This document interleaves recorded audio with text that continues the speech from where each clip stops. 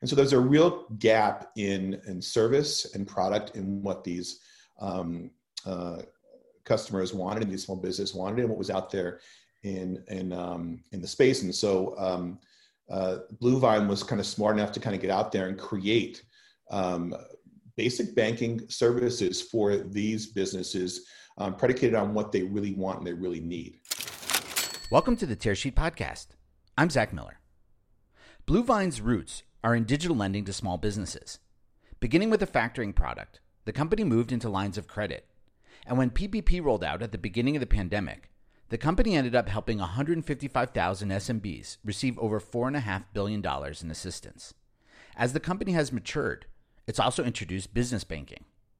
Freshly appointed Chief Marketing Officer Patrick Adams joins us on the podcast today to talk about Bluevine's trajectory into banking.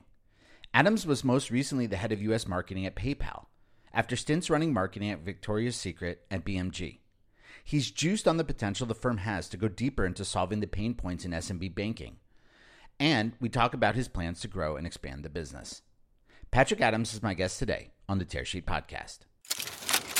Hi, my name is Patrick Adams. I'm the Chief Marketing Officer for Bluevine, responsible for all the direct-to-customer marketing for the company. Awesome. And before we talk about this role, I'm really interested. You and I didn't tell you this in the pre-recording, but we spoke a couple of years ago. I'm curious to know about where you came from in your career up to this point. Sure. I started my early career in banking, and so spent about 8 years in the retail bank at Chase. Part of that time was specifically a product manager for business banking, and so I would say that's really where I got my early start, was in the business banking side of the business. But then after my Chase stint, I went over to a company called Bertelsmann. Bertelsmann was a negative option music club that focused on books, movies, and DVDs, and worked my way up from a customer management role there that focused on customer segmentation and database management to the head of customer marketing. Spent about 10 years there and went through a slew of acquisitions and mergers with companies like Columbia House, Bookspan. So when I left that business, I was responsible for books, movies, and music, probably about 23 websites and maybe 8 or 9 million active subscribed members to the business. And then after BMG, I was approached by Victoria's Secret. Victoria's Secret was looking for someone who really understood how to or migrate customers offline to online. And it's a lot of what I had done at BMG. So BMG was a catalog based company that while I was there, had to figure out how to, bring up their first website, their first email communications, and their first kind of, digital footprint. And because of the work that I had done at BMG, it caught the attention of one of the executives over at Victoria's Secret. And they just wanted to talk to me to kind of see, how I thought about migrating customers from offline to online, how do you do that profitably, and those types of things. And because I had years of that experience, we talked, and during the conversation, it became apparent that they had a need for someone to sit in that role. And it also became apparent to me that it would be something that I would just love to do. I'd never spent any time in retail. And it certainly was one of my personal goals to make sure I didn't spend all of my time in one vertical. And so the idea of going to, from financial services to entertainment to retail felt like it would be great and challenging for me and my background. And so I did just that. I went there, helped them, really migrate a lot of their offline business online, and then kind of bring up their digital footprint. When I joined the company, the website was more of a brand website. It wasn't an e-commerce platform. And so one of the first things we did was make the website a truly merchandisable, shoppable experience. And we also brought up all their social media and mobile website and all of the things that, you know, a more modern day company would need in order to sell. And, you know, when I left, I spent about 5 years there. When I left Victoria's Secret, it really was my plan to go to a much smaller business. I had spent my entire career in big brand corporations, and I really wanted to see what it felt like to work in a much smaller, much more scrappy, flat organization. And so one of the first things I did was I started working with some startups. I worked with, as an advisor, Dormy, which was an online only retailer for lingerie, and Swimsuits for All, same thing, online only retailer for women's swimsuits. And then more recently with a CDP, an awesome CDP called Action IQ. And throughout the course of the last several years, I've been doing that kind of work. And then more recently worked with a company called with Techstars New York, and working right now as a mentor with Techstars New York. And so kind of doing the work and really enjoying it. And then, you know, the opportunity to talk with somebody over at PayPal comes up. And I really honestly didn't want to do it because it felt like it might be more of the same. And it wasn't what I wanted. More of the same big company? Yeah, a big company. It was also, you know, edging on financial services. I love that it was fintech, and I really hadn't spent much time in fintech, but it felt like it might be more of the same. And you know, kind of the promise to myself was to keep myself challenged and curious, and kind of putting myself maybe in some uncomfortable spots that I hadn't been in before. And it didn't seem like that would be it. But I did meet the head of the Americas with the idea that connections are great to have. So, you know, let's have a conversation. And he kind of quickly looped me in because he talked about the fact that PayPal up until that time had really been only a merchant first organization, meaning they sold their products and services to merchants, but they really didn't touch directly consumers in a very big way.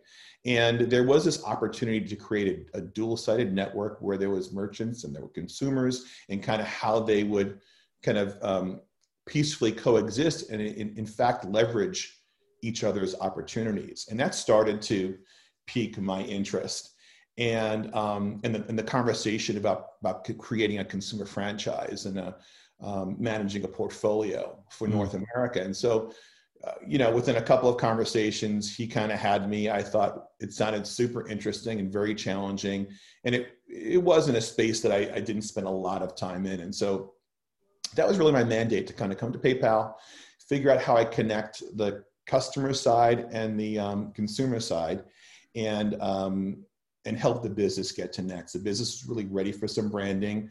They were ready for real active programmatics around customers and engagement and communication. And that's what I did. So for the 5 years, I headed up PayPal North America marketing for the business. That included both consumer and customer, and created programs not only to drive customer acquisition and consumer acquisition, but also retention and engagement, and look for those kind of bespoke marketing opportunities where you could leverage both sides of the network. Interesting. Yeah. Good. We've had a lot of guests on the show to talk about sort of both the power when you can control both sides of that network. So Patrick, how many years from the original Chase experience until Bluevine? Well, a lot. I was at Chase, I guess, until 1997 or so. I was there about 8 years. And then from 97 or 98, I spent about 10 years at BMG, which is Got it. Entertainment, music, books. And then 5 years at Victoria's Secret. At PayPal. So you've gone full circle, come back to business banking, lending online. I want to know, sort of, with all that chunk of consumer experience that you had in the middle, what that transition feels like for you as you're moving. You know, I know you're coming back home in a way to the original Chase experience, but I have to imagine that it's a different language even, let alone different set of customers, different industry. Can you just talk about that transition? Sure. Sure. It actually doesn't feel that different to me. As you mentioned earlier on in my career, and this is probably, I always say this is kind of a sad commentary, but it's true. Banking hasn't changed a lot since.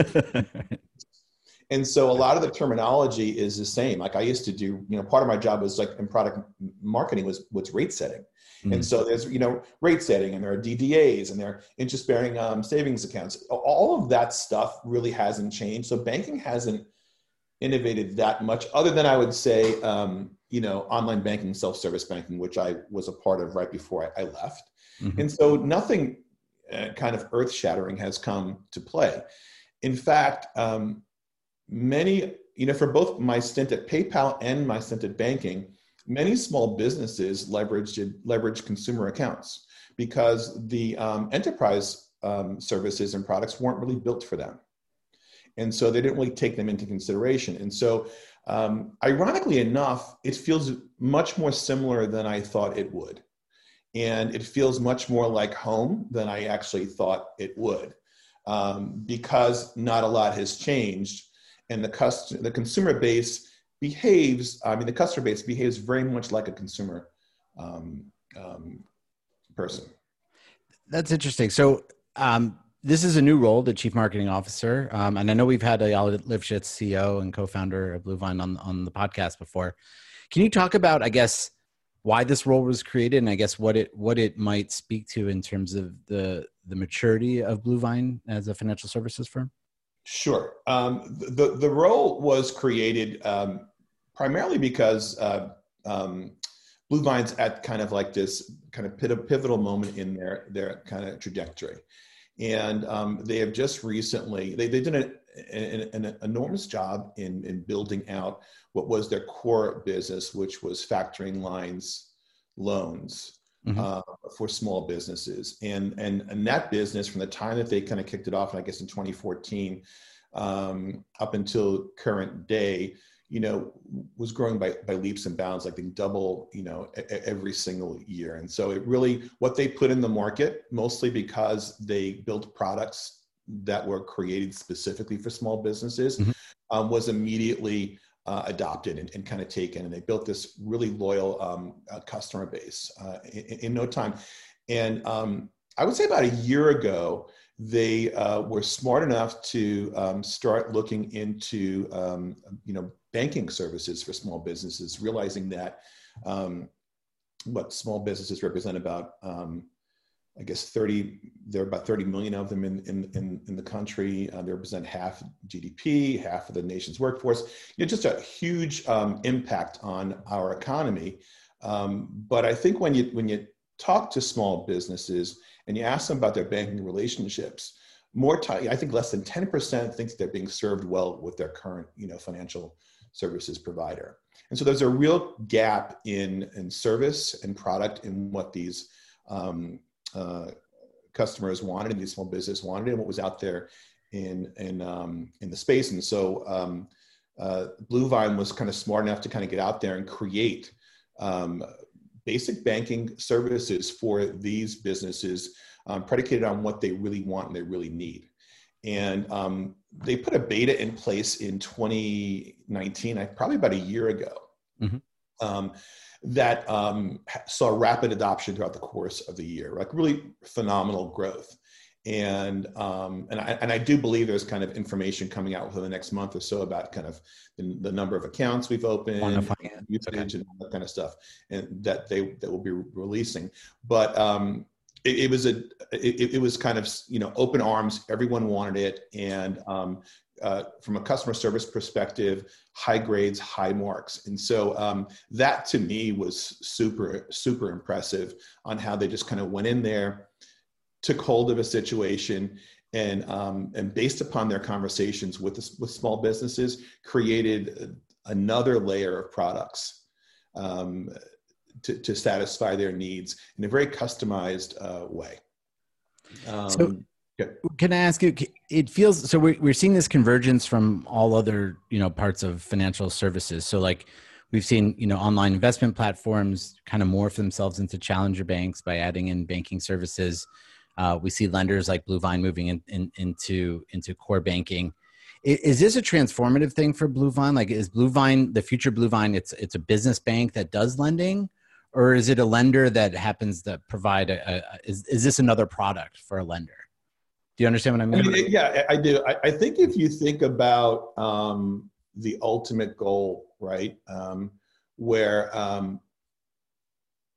the idea is to basically create a suite of products and services to satisfy small businesses' needs, whether it be lending, deposit base. This is just kind of another step in that direction, where we're creating products and services for the small businesses that have kind of fallen through the cracks or are underserved at other in traditional banks. And so I think it's just another series of products and services to kind of meet our mission, meet our goal.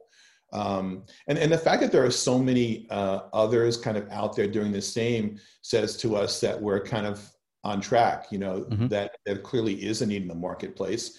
And because we have such a passion for small business, we're happy about that, because it means that more small businesses are getting served, at the very least, are being paid attention to. And that's a good thing, especially what small business has been through in the last 6 or 8 months.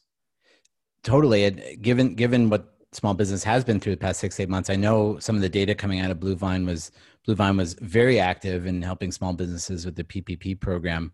Can you talk a little bit about that? And I believe it even influenced your decision to join the company. Can you talk about that as well? Yeah, it was, for sure. So I had heard about Bluevine specifically probably about a year or so ago, because a colleague of mine from PayPal had gone there. And so, we had stayed in contact, and we started conversations maybe shortly thereafter.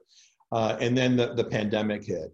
And one of the things that really, and obviously the business was just like viable and really strong and growing and just impressive on its own from a lending perspective. But what really struck me the most is the minute the pandemic hit, how the company, from a kind of all hands on deck perspective, pivoted completely to PPP. Everyone was in the mindset of servicing small businesses to get those loans out as quickly and as efficiently as they possibly could. I think they were able to get behind about 4.5 billion funds to small businesses that, if you kind of think about it, touched about 160,000 small businesses and possibly saved, almost 500,000 jobs. That to me was so incredibly impressive. And I had been working with other small businesses at the time, and the pandemic almost brought them to their knees.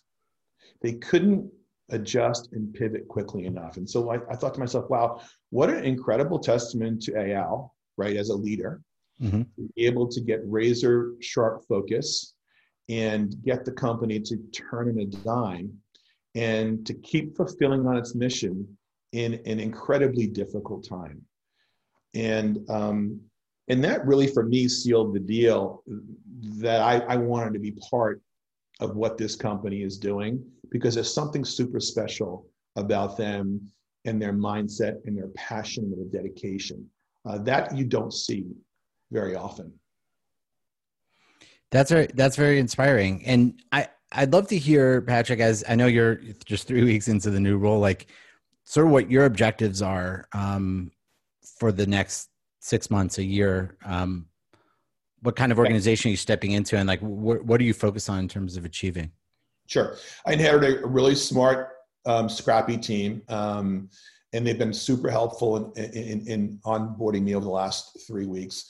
My focus out the gate will be certainly the banking side of the business, and my real thrust will be connectivity between Bluevine and the customer base. So really getting to know not only the business, but getting to know the small business customer,